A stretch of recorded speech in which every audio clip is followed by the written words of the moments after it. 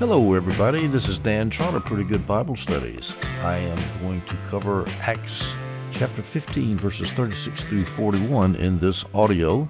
Our context is this: the Jerusalem Council has been concluded in our previous audio and the previous verses in Acts 15. Paul and Barnabas had left the council, bringing back from the Jerusalem Council, along with the Jerusalem brothers Judas and Silas, bringing back the letter from the Jerusalem Council to the Antiochian church. The church in Antioch had received the message. Everybody was happy. The legalists had been squashed. And then Paul and Barnabas spent some time teaching there. And we pick up the story in Acts 15, verse 36. After some time had passed, Paul said to Barnabas, "Let's go back and visit the brothers in every town where we have preached the message of the Lord and see how they're doing." Now, what towns are Paul referring to? He's referring to the towns that Paul and Barnabas went to on the first journey, which were, not counting the towns in Cyprus, because this time they're going to go overland and not across the Mediterranean Sea by way of Cyprus. But he's talking about the towns that were in Galatia, right in the middle of the Anatolian landmass, namely Pisidian Antioch, Iconium, Lystra, and Derbe. And so they're going to go back and visit those towns. This is all recorded on the first missionary journey, which runs Acts 13:4 through Acts 14, verse 26. Now, this going back and strengthening churches that have already been established, this is a hugely important pattern. Jamieson, Fausset, and Brown say this is, quote, a pattern for churches and successful missionaries in every age. You've got to take care of the people you convert. If children are born, they need parenting for a while, and then you turn them loose. Now, I applaud Jamieson, Fausset, and Brown for appealing to the pattern of the New Testament. This is not a direct command to do this. This is just an historical pattern. And you hear theologians and Bible commentators constantly say, well, it's just history. That's descriptive. It's not prescriptive. We're not bound by history. Well, we're not. We shouldn't follow the pattern of the apostles. And why not? They were the ones who were taught by Jesus how to start the church. They know more than we do about how to do it, so why shouldn't we follow the pattern of the apostles? Jamieson, Fausset, and Brown appeals to the pattern here in the instance of returning back to already established churches in order to strengthen them. Well, okay, but what about other patterns in the book of Acts? For example, consensual government, which I've mentioned in a previous audio at the Jerusalem Council, was practiced over and over again. How about plural, non-hierarchical leadership in the churches? How about meeting in homes? How about having the Lord's Supper every week? How about interactive meetings? Things that make church fun and exciting and blessed to go to, as opposed to listening to a one-man pastor give a boring lecture while you're lined up in a pew fellowshipping with the back of somebody's neck. Why not do it the New Testament way? Clark said that Paul and Barnabas needed to go back and strengthen these churches because, quote, these were young converts surrounded with impiety, opposition, and superstition. Yes, they were. And young converts like that need to be taken care of. Now notice that Paul mentions to Barnabas, we need to go back in every town where we have preached the message of the Lord. What Paul and Barnabas were doing then is they were evangelizing, and that's why that word preached is used. The word means to evangelize the lost. It does not mean to give sermons to people who are already converted, and that's why I never use the word, if I can help it. I always say taught if the message is being given to believers, and I say evangelized if it's a message for the lost. We go now to Acts 15 verses 37 and 38. Barnabas wanted to take along John Mark on this proposed second journey. But Paul did not think it appropriate to take along this man who had deserted them in Pamphylia and had not gone on with them in the work. Now what Paul is referring to is an unfortunate incident that happened on the first journey. It's recorded in Acts 13:13. Paul and his companions set sail from Paphos. Paphos is on the west end of Cyprus. This is on the first journey. And they came to Perga in Pamphylia, which is on the coast of southern Anatolia, southern Asia Minor. John, however, left them and went back to Jerusalem. Now, John Gill speculates as to why John Mark did that. Maybe John Mark was tired. Maybe he was afraid of the danger that was facing them. The area that they were contemplating traveling through up the mountain passes from Perga up to Pisidian Antioch was full of robbers. Maybe he was scared, afraid. Maybe he missed his mama back in Jerusalem. Who knows? I don't know. But for whatever reason, Paul wasn't happy about it. He says, no, we're not going to take him along. Now, who is this John Mark? Well, he was Barnabas' cousin. We know that because we read in Colossians 4:10, Paul refers to him. Paul is signing off on his letter, and he says, Aristarchus, my fellow prisoner, greets you, as does Mark, Barnabas' cousin. So that's how we know that Mark is Barnabas' cousin. Colossians 4:10. Now, this interesting side note here is that many commentators say that Mark was Barnabas' nephew, not his cousin. Now, where does this idea come from? It comes from a funky, faulty King James translation. Let me read Colossians 4:10 in the King James Version. Aristarchus, my fellow prisoner, saluteth you, and Marcus, sister's son to Barnabas,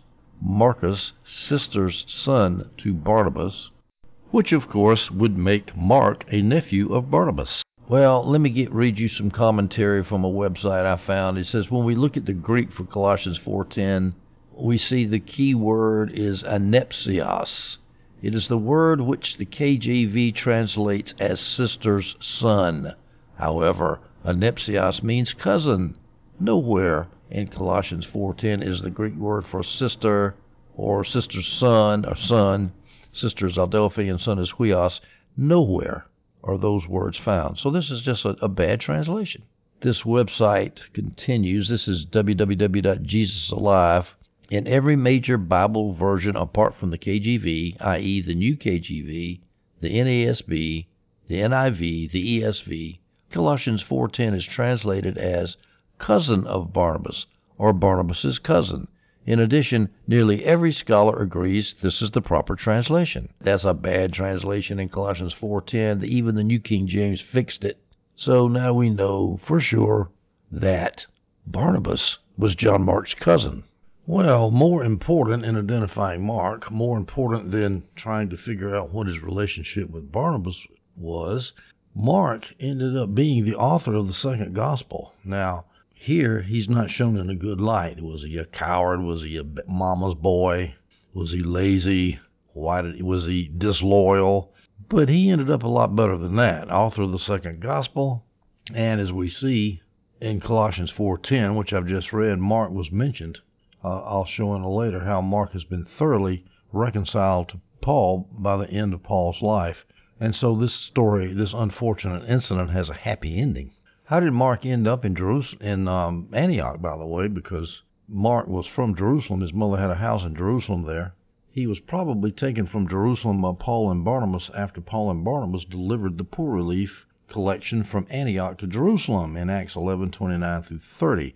Let me read that. So each of the disciples at Antioch, according to his ability, determined to send relief to the brothers who lived in Judea. They did this, sending it to the elders by means of Barnabas and Saul.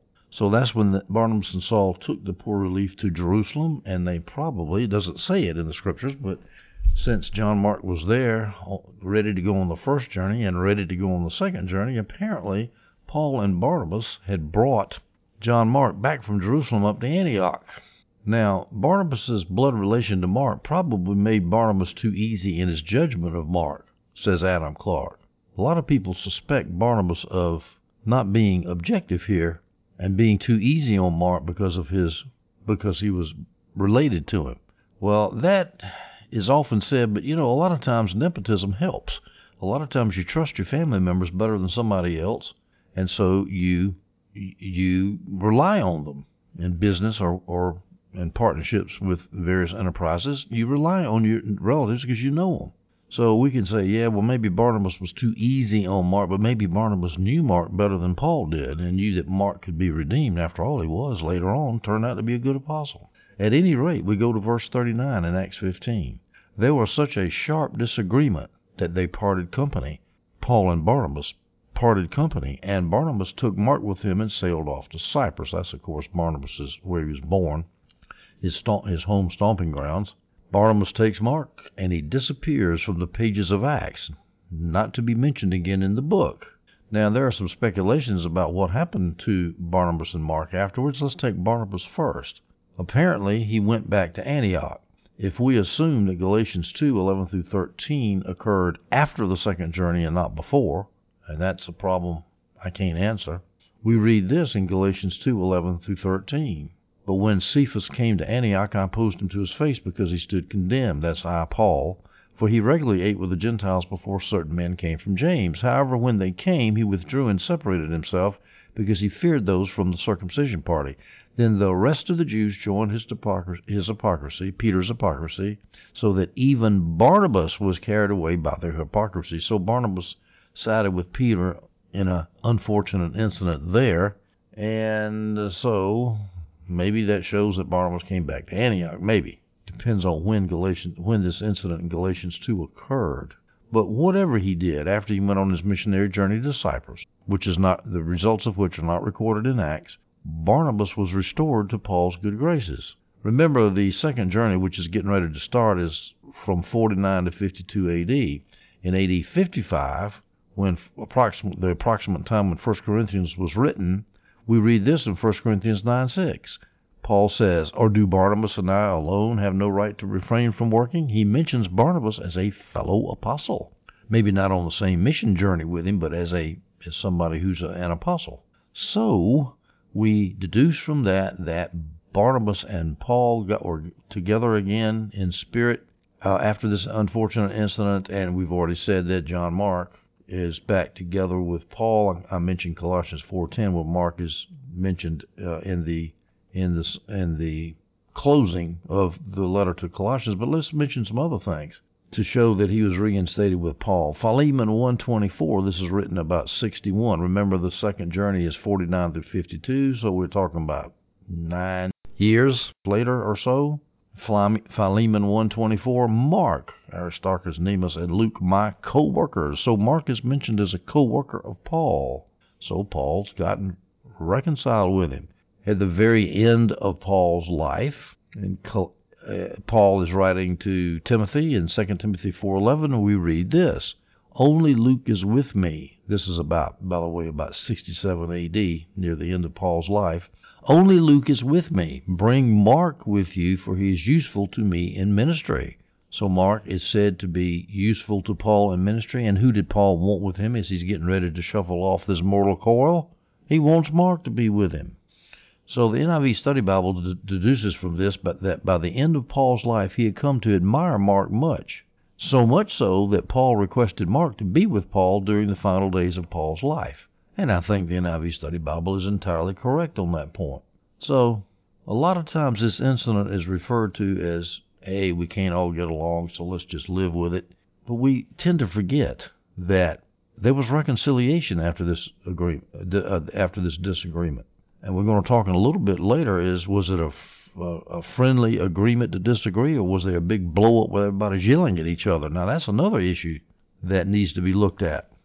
First, though, let's look at some options as to why Barnabas favored taking Mark with him instead of leaving him behind on the second journey. First reason, option A, NIV Study Bible, says, well, Barnabas was biased because he was related to him. Yeah, well, that's a common accusation.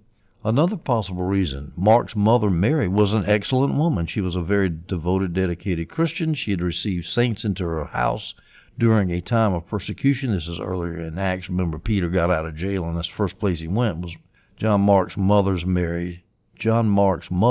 Mary's house.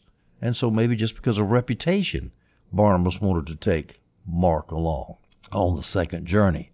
Maybe option C, that second option, Barnabas should take Mark along because of Mary, his mother. That was Gill's suggestion. Gill also suggests option 3. Mark should have been cut some slack because he was a young man. Oh, come on, he's young. He's got to learn. Give him a break, Paul. Option 4. Hey, just because he left us at Perga, that was not a big deal. That was not all that serious, says John Gill.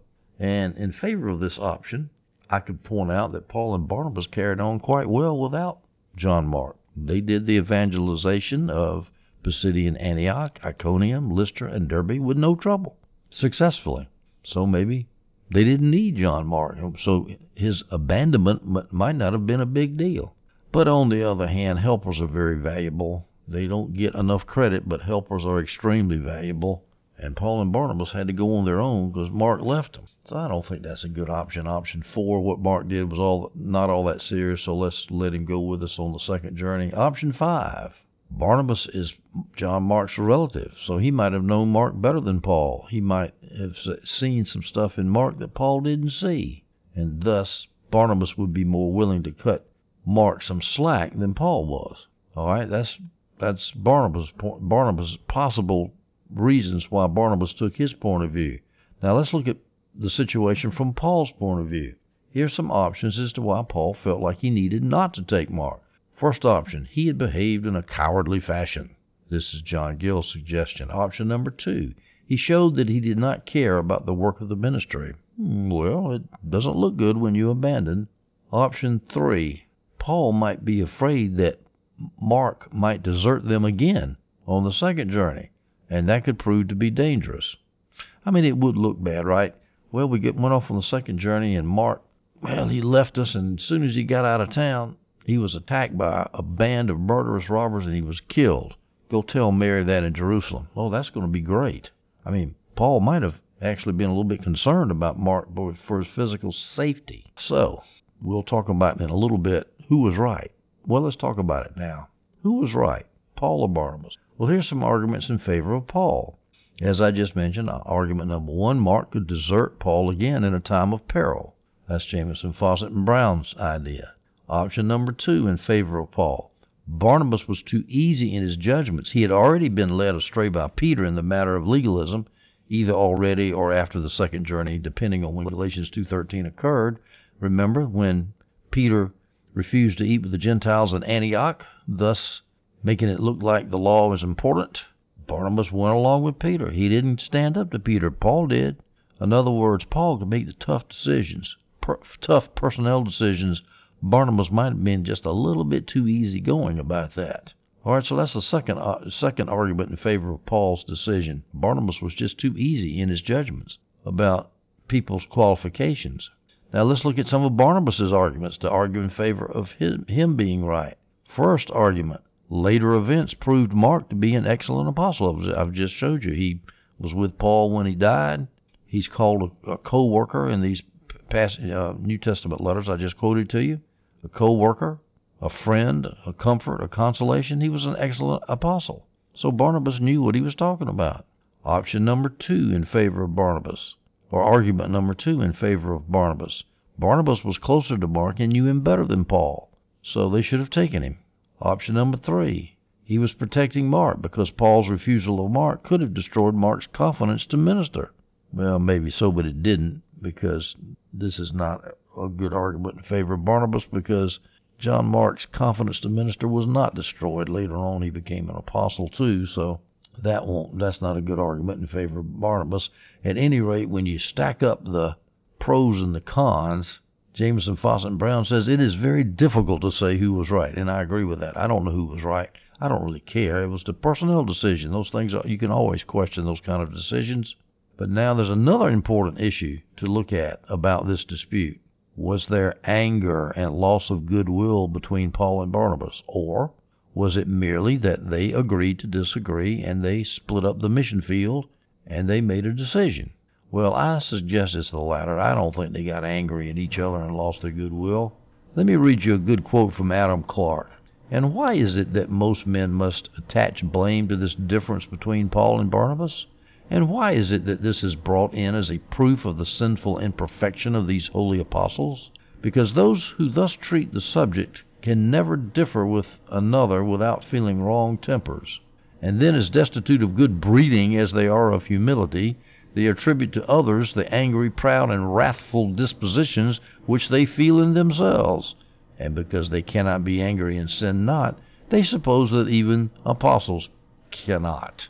So he just uses an ad hominem argument. People see disagreement, they immediately project their own situations where they disagreed with brothers and say, well, I got mad and angry at my brother when I disagreed with him, so therefore Paul and Barnabas must have. Here's another quote from Adam Clark. Should any man say there was sin in this contention between Paul and Barnabas, I answer, there is no evidence of this in the text, which is true. Now, Jameson, Fawcett, and Brown counter somewhat Clark by saying that the word paroxysm is used in the Greek when it talks about the disagreement, a paroxysm, which of course sounds horrible. I don't know Greek well enough to know how the language translates into English, but I don't know. Jameson, Fawcett, and Brown, even though they say that, they also say this, quote, it is very likely that Paul and Barnabas made a deliberate and amicable arrangement to divide the region of their first mission between them, Paul taking the continental and Barnabas the insular part of the proposed visitation. If Barnabas visited Salamis and Paphos, and if Paul, traveling westward after passing through Derbe, Lystra, and Iconium, went as far as Antioch and Pisidia, the whole circuit of the proposed visitation was actually accomplished. Remember, Paul was saying, Barnabas, let's go back and visit the churches. Well, on the second journey, Paul went back and only visited the churches on mainland Asia Minor, Pisidian, Antioch, Iconium, Lystra, and Derbe. He did not visit the two places they visited on Cyprus, which was Salamis on the east coast and Paphos on the west coast. But Barnabas probably did when he went to Cyprus. So what Jameson, Fawcett, and Brown are saying here, maybe Paul and Barnabas decided to split up. In other words, the decision about who John Mark was going to travel with, that decision was secondary to the major decision, which was, I'll take the courses on the mainland. Paul says this, I'll take the towns in Asia Minor to go visit, and Barnabas, you take the towns in Cyprus, and we'll cover all the churches we started on the first journey, and we'll strengthen them. I think that sounds a lot nicer than they had a big fight. Oh, there's nothing worse than a church fight. It's like a family fight. Oh, there's nothing worse. That'll make you grow if it doesn't destroy you. We turn now to Acts 15:40. Then Paul chose Silas and departed after being commended to the grace of the Lord by the brothers. Now remember, Silas was one of the brothers from Jerusalem who came up bringing the Jerusalem council letter up to Antioch along with his friend Judas Barsabbas. He was a prophet. He was one of the two prophets that gave a long message to the church at Antioch, strengthening and encouraging them. He's mentioned, I think, 7 times, and I think 4 times in Acts, and he's mentioned in, if I remember correctly, Paul mentions him in 3 letters to 2 different churches. So he's not well known, but he was a boon companion of Paul, and Silas was on the second journey. They were commended to the grace of the Lord by the brothers. That's the brothers at Antioch. Now, there's an interesting question here. Why was Silas in Antioch? If you recall, after he had delivered the Jerusalem council letter along with his buddy Judas, he returned to Jerusalem. At least it sounds that way. We read in Acts 15:33, after spending some time there, they were sent back in peace. That's Judas and Silas. They were sent back in peace by the brothers in Antioch to those who had sent them, to those in Jerusalem who had sent them. So Silas has already left town. So now he's back in Antioch getting ready to travel. Well, I think what happened was he went back to Jerusalem and he just went back up to Antioch. It wasn't that far, and that's why he was there. So it's no big deal. But the reason it becomes a problem is because the KJV in Acts 15:34 says this, notwithstanding it pleased Silas to abide there still, to abide in Antioch. In other words, we read in verse 33 that Judas and Silas were sent back to Jerusalem in peace by the brothers in Antioch. They were sent back to Jerusalem in verse 33, and in verse 34, the KJV says, notwithstanding that, Silas stayed there. So he went back to Jerusalem in verse 33, and in verse 34 he stayed at Antioch, which doesn't make a lot of sense to me. It's contradictory. Well, most English versions either mark it out or leave it out. Verse 34 has terrible textual authority, as I mentioned in the last audio. Most modern translations leave it out. But in fact, the reason this verse was probably put in there is to explain why Silas was there in Antioch getting ready to go on the second journey with Paul. But I say, instead of making up a verse to put in the text, It's much easier to say that Silas just came back from Jerusalem back at Antioch. Now notice that the brothers commend Paul and Silas to go on their trip through Asia Minor, but they do not commend Barnabas and John Mark to go through Cyprus. Now, because of that, some speculate that the Antioch church backed Paul over Barnabas in that disagreement. John Gill and Adam Clark mentioned this, that many people say that. But Adam Clark points out this cannot be proven, and I say that this is a very weak argument from silence. Luke had just dropped his story of Barnabas. He's returning to Paul, and so he just doesn't mention the probable fact that the church sent Barnabas out and commended him on his trip to Cyprus. After all, Barnabas was well known in Antioch. He'd been there for years. He was a leading brother.